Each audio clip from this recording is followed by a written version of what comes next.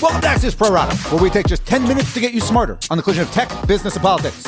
I'm Dan Primack. On today's show, WeWork's former CEO files suit, and COVID death counts become partisan. But first, U.S. women's soccer loses. So that is not a phrase we have heard very often. But on Friday, a federal judge rejected the U.S. women's team's claims that they've been underpaid in comparison to the men. It was a stunning ruling based on what many had believed was a pretty open and shut case of gender discrimination. Here is Megan Rapinoe's reaction during an interview with ABC's Good Morning America. I was very shocked with the ruling and the explanation that was given. Basically, it's like if I earn $1 every time I play and a man earns $3, just because I win 10 games and he only wins 3 games, and so I made $10 and he made $9, I'm not sure how that's me making more money while having to essentially win everything that we could possibly have won over these past few years. So a few things to know. First, as Rapinoe says, the U.S. women did earn more money last year than did the men. But that's because they played a lot more games. Remember, the men didn't even qualify for the World Cup.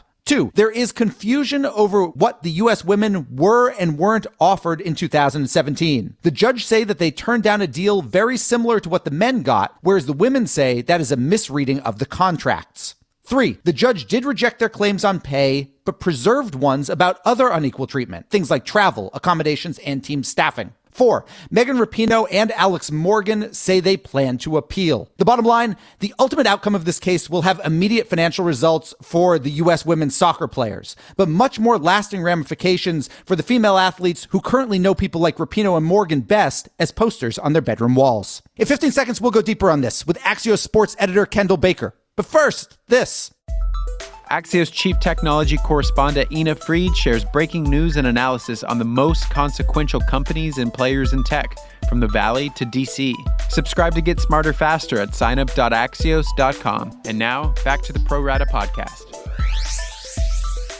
We're joined now by Axios sports editor Kendall Baker. So, Kendall, we get this judge's ruling on Friday. Were you surprised by it? Yeah, I think so. I think everybody was surprised by it just because of how much momentum this has had for the past year plus. And also, I think for a lot of people, the last we heard of this was back in March when U.S. soccer did not look very good. When, again, going back to the momentum side of it, it seemed like all of the momentum was with the team. Why did it feel like all the momentum was with the team in March? So in March, U.S. soccer basically filed something that was widely viewed as misogynistic, essentially saying women are inferior athletes based on science. And, you know, the president resigned 3 days later. Sponsors came out against them. And so I think you had this growing base of support for the U.S. women's national team dating back to last year's World Cup. For that to have happened 2 months ago and then 2 months later for the momentum to kind of shift again, I think was surprising to a lot of people. There seems to be this fundamental disagreement right now between what the judge said in his ruling and what Megan Rapinoe, one of the stars of the team, said in response to this on Good Morning America. The judge basically said that the women's team was given an opportunity to make more money. It offered a contract in 2017 that would have had similar provisions to what the men make, that they rejected it because instead they wanted kind of a maybe lower ceiling but higher pay floor. Megan Rapinoe says, untrue, we weren't offered the same deal. How do we make sense of what seems to be a real disparity here in the claims? Yeah, I think it comes down to minutia, honestly. I mean, it sounds like my understanding is the women were offered a similar structure to the men, which is a pay-to-play structure, which, as you mentioned, would, you know, have a higher ceiling in the sense that you're almost getting paid for performance versus the safety net of higher base compensation. There was some other things that the women had bargained for that obviously they were in a different position. You know, they bargained for maternity leave, other things not related to increased pay. And so I think the difference here is that the women are basically saying maybe we were offered the same structure, but not the same deal, whereas the judge is maybe in his language saying you were offered the same deal. So I think it's in the minutia of were you offered the same type of deal or the same deal? And I think it sounds like the U.S. women are saying we were offered potentially the same type of deal, but never were we given the opportunity to sign an equal deal to the men.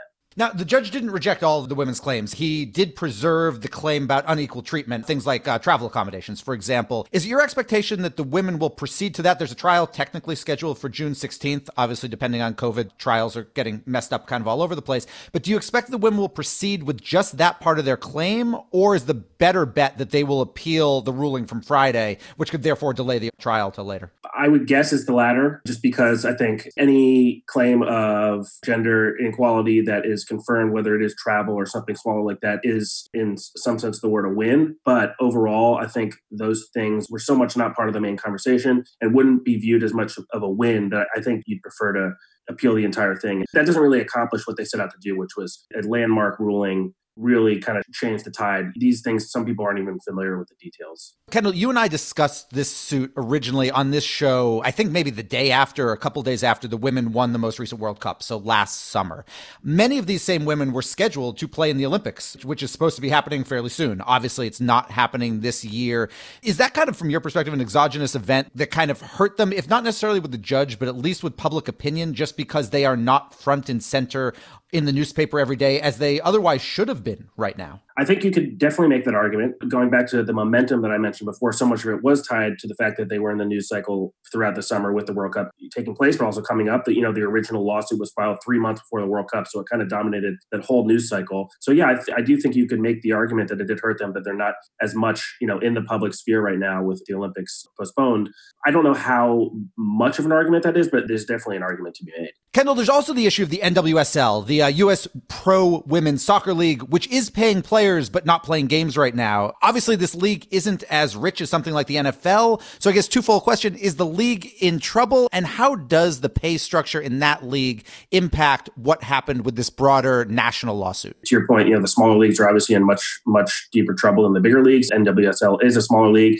Going back to their original negotiations and why they did choose the higher compensation floor and maybe the lower ceiling is that, back when they signed this in 2017, NWSL players were making almost nothing. It's improved a little bit since then, but still. So it's obviously a much more traumatic experience for them right now than, say, NFL players. Kendall, last question for you. When you look at what's happened so far, and again, as we discussed, there could be appeals, et cetera. What does this tell you about kind of the relative power that the U.S. Soccer Federation, this governing body, has versus the power that the actual players have? That's a great question. And I think it says a lot about the power that the U.S. Soccer Federation has, and even more so the fact that the players, this is obviously not an amicable relationship right now. It hasn't been from the outset, quite honestly. But where else are the players going to play? This is their one employer on the national level. And so I think just the reality that a ruling like this could come down and that the only path forward is to continue to work together, that in and of itself kind of shows that in many ways, maybe not the correct term, but U.S. soccer has a monopoly over women's national soccer. To be honest, that sounds like a lot of other sports where ultimately the owners win. Kendall Baker, who writes the daily Axios Sports newsletter, which you can get at signup.axios.com. Thanks for joining us. Thank you. My final two right after this. Axios gives you the news and analysis you need to get smarter faster on the most important topics. In our unique Smart Brevity format, we cover topics from politics to science and media to tech. Subscribe to get smarter faster at signup.axios.com. And now, back to the Pro Rata podcast. Now it's time for my final two. And first up is a new lawsuit involving WeWork. This one is from Adam Neumann, the company's controversial co-founder and former CEO, who was pushed out last fall as part of a broad financial rescue package from investment firm SoftBank. Neumann is alleging in his suit that SoftBank breached both its fiduciary and contractual duties to him by walking away from a $3 billion tender offer for WeWork shares. Neumann could have gotten upwards of $1 billion out of the tender, whereas the rest would have gone to early company investors and employees.